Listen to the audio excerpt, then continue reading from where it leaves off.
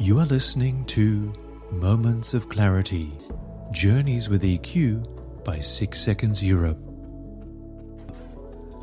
6 Seconds is a global non-profit dedicated to growing emotional intelligence worldwide. Our work involves supporting individuals, teams and organisations to develop and practice emotional intelligence to help increase personal and organisational effectiveness. We have a very special guest today with the peace activist Joe Burry, whose father, Sir Anthony Burry, MP, was killed by the IRA in the Brighton Hotel bombing on the 12th of October 1984. That bomb was planted by Patrick Magee, whom Burry publicly met in November 2000 in an effort at achieving reconciliation as envisioned in the wake of the Good Friday Agreement.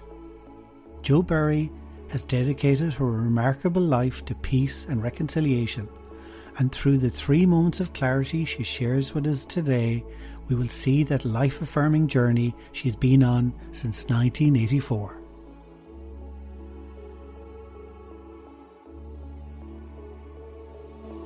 Joe, you're very welcome to the podcast. Your name is synonymous with peace and reconciliation, and if we could go into your first moment of clarity, that will become apparent to our listeners. Well, thank you for having me on your podcast. So my life changed dramatically in 1984 on October the 12th, when my father was killed in a terrorist attack. My father was a Conservative MP and he was attending the annual conference in Brighton, and the IRA said they were responsible. Now, I grew up with the IRA planting bombs in London. I grew up with knowing that there was always that possibility, but I lived in peacetime. I never ever thought my father would be targeted. And it was a massive shock and appalling trauma, as you can imagine. But it was more than that for me, because I felt from that moment that I am now part of a war. I'm part of a violent conflict. And I couldn't go back to the person I had been. So the clarity was 2 days later, which is very early on. I was sitting in a church in London, not there as a Christian, just there as a human being, needing to be somewhere that was supportive. And I made a decision. I'm going to find a way to bring something positive out of this. I'm going to try and understand those who killed my father. There's a choice. Do I have an enemy? Do I go for revenge? Or do I bring understanding and empathy? Do I bring peace? Do I bring something positive? And that was the decision I made. And no one knew I'd done that. It was very private, very much something deep in me, this commitment I had made. And the reason why it was so important for me is that before the bomb had gone off, I was someone who meditated, who spent 3 years living in India, who believed in peace, but believed peace was created by inner peace. And I was someone who wanted to believe that peace was possible. But of course, the bomb changed that, because now in the real world, meditation isn't going to help. You know, now I know the real world where people get killed. And so it was a new journey that I started. And to be honest, I was not equipped with much emotional intelligence. You know, I did not know how to do this, but I trusted somehow I would bring something positive out of this.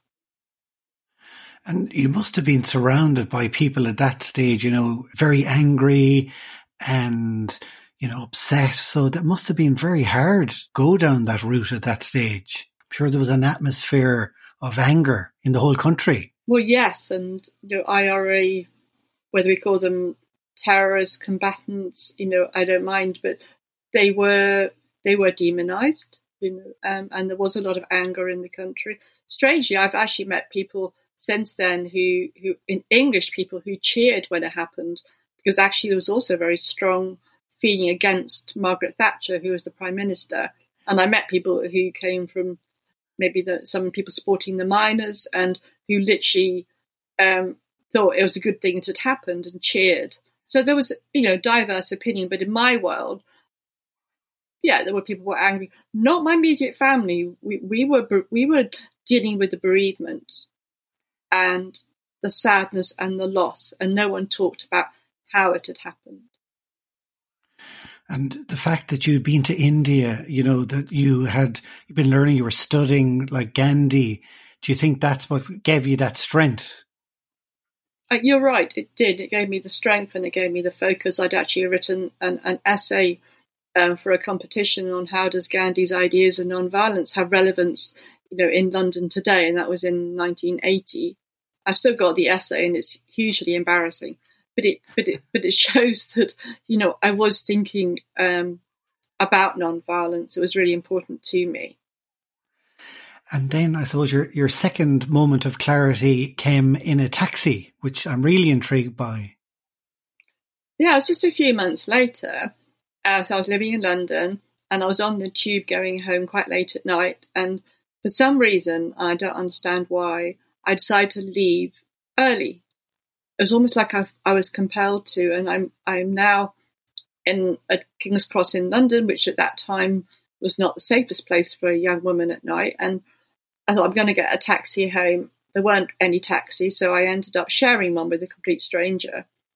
And I could tell that his accent was from Northern Ireland. So I said to him, this is a bit of an odd question, but I'm trying to understand the IRA because my father's just been killed.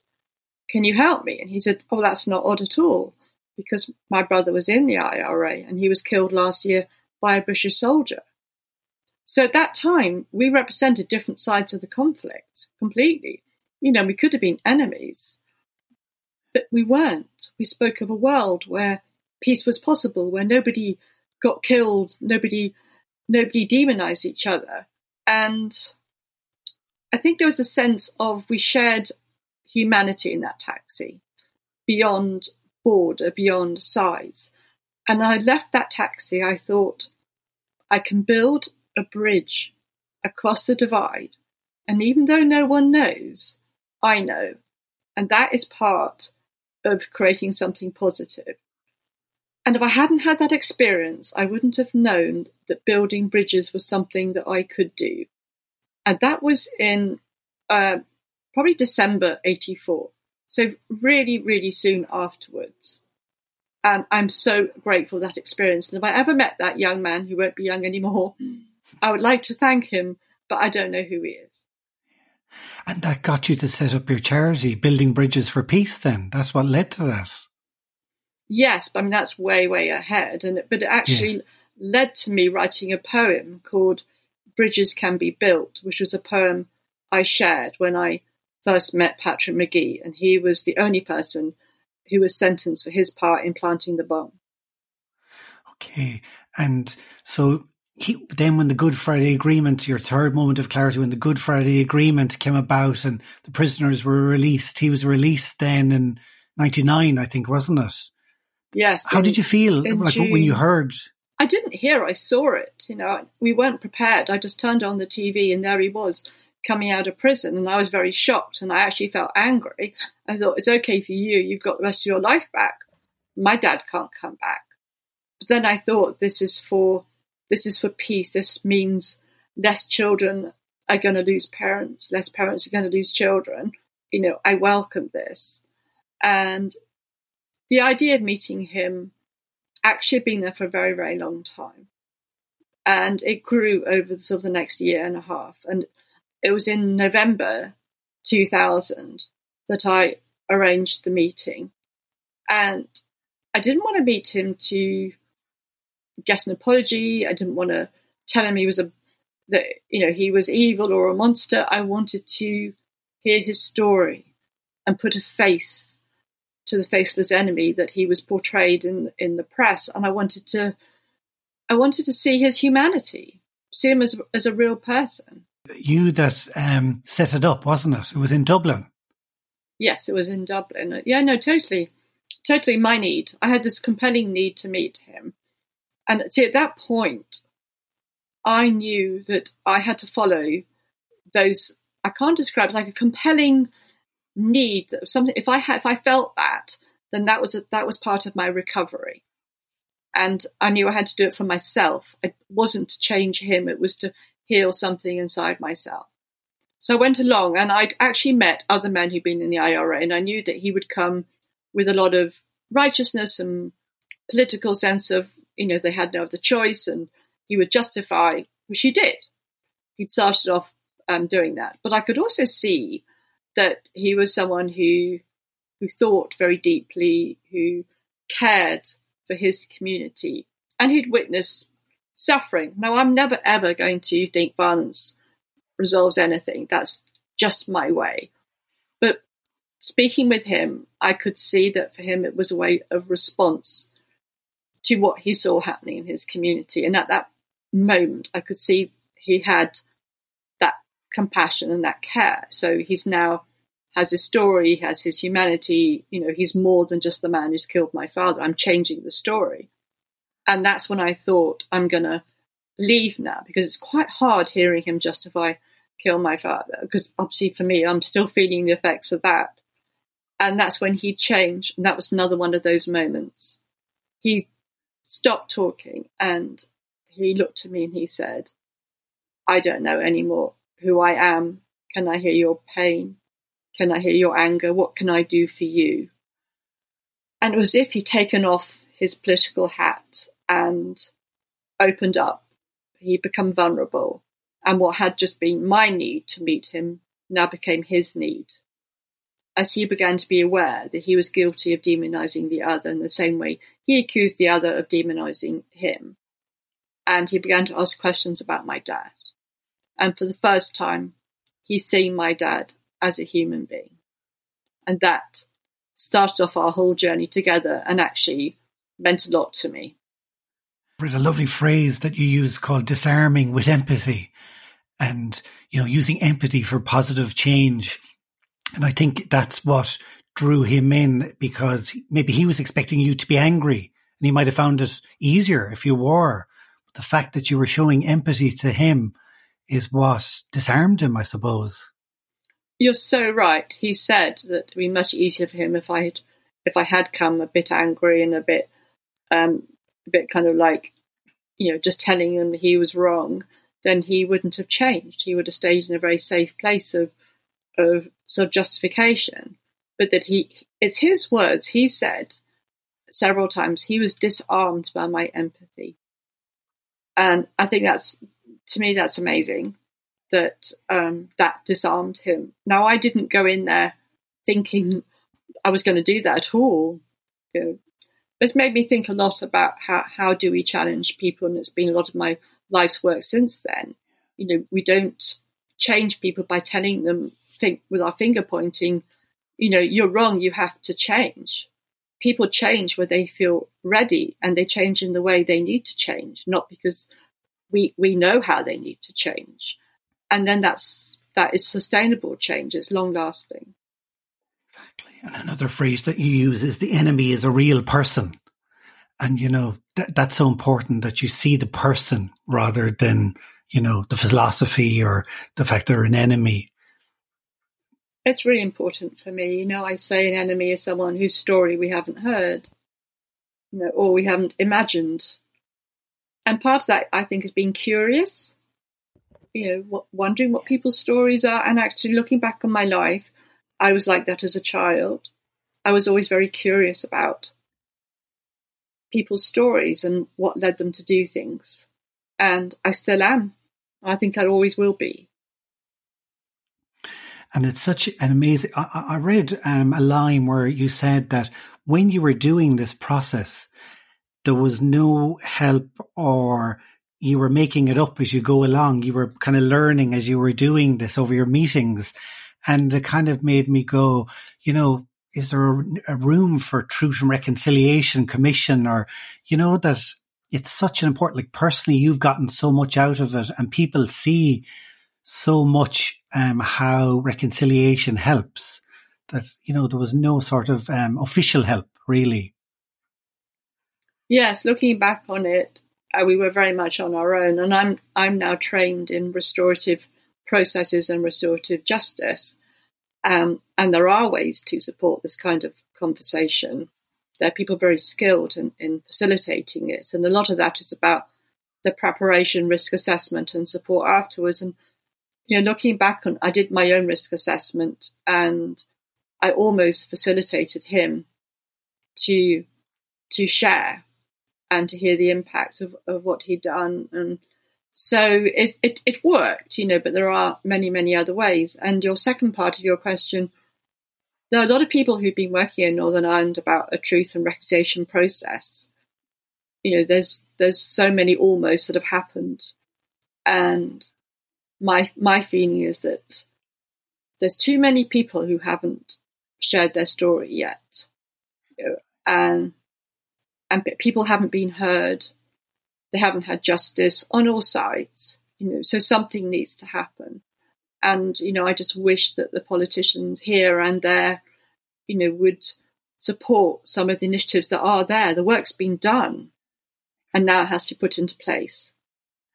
And you've shown that it works. I mean, in emotional intelligence, what they talk about emotions, they say to name them, to tame them. And, it's the same talking about, your story, being able to get it out there. There is healing in that. There's definitely healing in restorative processes, if it's done with emotional safety and with support. And, people say to me, would I recommend what I've done? And I say, well, first of all, if you really have that need inside you, then yes, there are ways for it to happen, but to do it through an organisation that has the resources to give you the support and the preparation, that is the way to do it. Like, don't do it the way I did it, because I think people do what they need to do, but I would recommend some support. But looking back on it, who in 2000 would have taken us on? Because it was a high-profile case. Brighton bomb is still talked about. He was a high-profile ex-combatant, and it's so early on in the peace process. And 20 years on, people are more skilled in understanding restorative process, and there's been enough time. People have been out of prison for a long time. I think reconciliation needs to happen, not necessarily in the direct way it's happened to me. That's not always possible. It's not always safe. People don't know who killed their loved ones. But in terms of meeting the other, in terms of cross-community work, there's amazing work being done, amazing work in Northern Ireland. And, we don't get to hear that very often in the press, but bringing together people from different communities and helping them to see each other no longer as an other, but as people to play football with, or to dialogue, or to cook with, or, activities. There is so much happening across community work. So I'm very optimistic, because I know the extraordinary people who have been facilitating these conversations in workshops, in groups, activities, for the last more than 20 years now. And did you find it, was there difficulties on that road? Was there times where you had pushback from people, that didn't understand why you were doing it? Was that difficult? Yeah. Oh, for sure. There were obstacles inside myself, and also from my community. It has been very challenging for people, and I've been accused of betraying my father. I actually understand that, because if we look at the past, the way that I have been responding is different. I'm not staying in my own tribe, my community. I'm reaching out. And that's something that is very hard for people to understand. I don't believe that I am betraying my father, because I think we're betraying ourselves if we don't heal. This is actually about myself. I prefer to be part of a world where we see the humanity in everyone, and we don't have an other.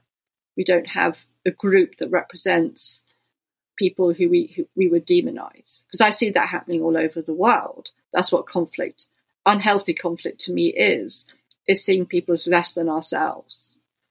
And I feel I'd be betraying my heart if I saw anyone in that way. So I wake up each morning committing to seeing the humanity in everyone. Now, I don't always. I can get on my little righteous stand and, get indignant and, like anyone, and blame groups of people. But what I want to do is not to blame people, and to work to see people in their stories. Now, that doesn't mean that we don't challenge each other, but can we challenge each other in a way which still upholds dignity and respect and gives people the choice to change rather than forcing the change? Exactly.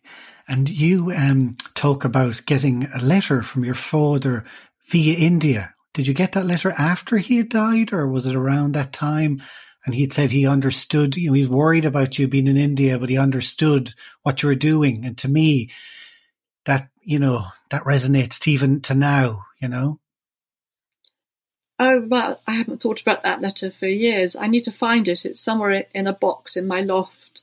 And it actually arrived months and months after he was killed, because it had gone to India and I think the address hadn't been right. And because I'd left India in June and he was killed in the October. So it had gone to India and then come back. And I remember when I received the letter, I was like, oh, I've heard from Dad, because it's impossible to know all the time after someone's been killed. I think the knowing happens in stages. So that day, there was part of me that still didn't believe it. And it was a big shock. And of course, that letter meant a lot to me, and his words, I treasure. I had some special conversations with him before he died. And those words in that letter also, that he did worry. He worried hugely. He worried about all his children. And he did give me that understanding, which was very precious. And he also, like he said, that he understood what you were doing. So to me, it was like, it was like a message, It meant more getting it when you got the letter, the message. Does that make sense? Well, you're right. And people often ask me, how would my dad feel knowing what I've done? And I think back to that letter and other conversations where he did give me his blessing for who I was, because in some ways I was not a conventional Tory MP's daughter, whatever that is. That's obviously can be many, many things. Yeah. But I took an unusual route, and that was a challenge to him in like he had to work hard to understand it, but he did understand it. And he understood it, having gone to Rwanda and Burundi in about 82, I think. So he did understand that I was different and that I was motivated by peace in the same way he was an MP, because he believed in peace and he believed in caring for people. And you've been to Rwanda yourself now through this work. Did you go with Patrick to Rwanda together? Or? Yes. And Facebook now is giving me all the reminders, because we must have been there in June about 7 years ago. And it was, oh my goodness, such an incredible experience. I mean, honestly, I feel very, very blessed in many ways, to be invited to go to Rwanda, to share my story, to support the healing that's happening there, and to meet the most extraordinary people who have forgiven after losing 45 members of their family. I mean, their hearts are massively huge and beautiful. And yeah, it's a complete blessing to go there. And there are many other countries as well that I've been to. So you've been to Lebanon and Israel and Palestine. Yes. They must really, seeing reconciliation, it must resonate with places like that. Do you find that? Both your stories. Yeah, what I find is, so we never go anywhere to solve the problem. That's not why we're there. To me, it's part of this idea that humanity is healing together. And if we share our stories, then people can see their own conflicts mirrored back in a different way. And there's not the same triggers. The hardest place for me and Patrick to have spoken is Northern Ireland because of the triggers. But if we go to Palestine, Israel, we go to Rwanda, or I've been to Mexico, I mean, all over Europe, Bosnia, it's different. And it gives them a chance to reflect on their own journeys and what's happening in them, and also to know what is possible. So obviously Palestine and Israel, it's very complex what's happening there. And I'm very close to this amazing group of bereaved families, parent circle, who are Israelis and Palestinians who've both lost loved ones, and they come together. And that, I have like my peace heroes and my peace organizations, and like the people there would be those, if I sort of occasionally, as I mentioned, the inner obstacles, feel like, oh, what am I doing? I think of them and their absolute commitment to making sure that theirs is a club that no one else is going to join. Unfortunately, as we know, a lot more have been able to join it recently, but their empathy, their compassion, them reaching out to the other community and seeing the humanity and speaking out, it's inspirational. And a line that you wrote, which I think is a great line, is say, when you demonize the other, we are delaying the onset of peace. And I think that really sums it up, doesn't it? Or did I write that? So I don't know where I wrote that, but it's so true. Yes, I agree with myself. Because demonization is what stops us from having peace, And what I think, I've been thinking recently, what starts demonization is when we become very attached to being right, and then it becomes righteous. And then we feel so right, we're not going to listen to you. We're going to tell you why you're wrong. And that's where I think it starts. Exactly. Compromise is the word, isn't it? That is what is needed. So thank you so much. I really appreciate you for telling us our story and your lovely message. Your line is like, disarming through empathy is such a lovely expression. Thank you so much. Oh, thank you so much. I hope you enjoyed that. We're going to have some great varied guests every Wednesday from all walks of life. So I would ask you to subscribe wherever you get your podcasts, and it will jump into your phone on Wednesdays. And I would also ask you to leave a review and a star rating if at all possible, because it helps other people to find this podcast. I look forward to sharing some great guests with you every week. You are listening to Moments of Clarity, Journeys with EQ by 6 Seconds Europe.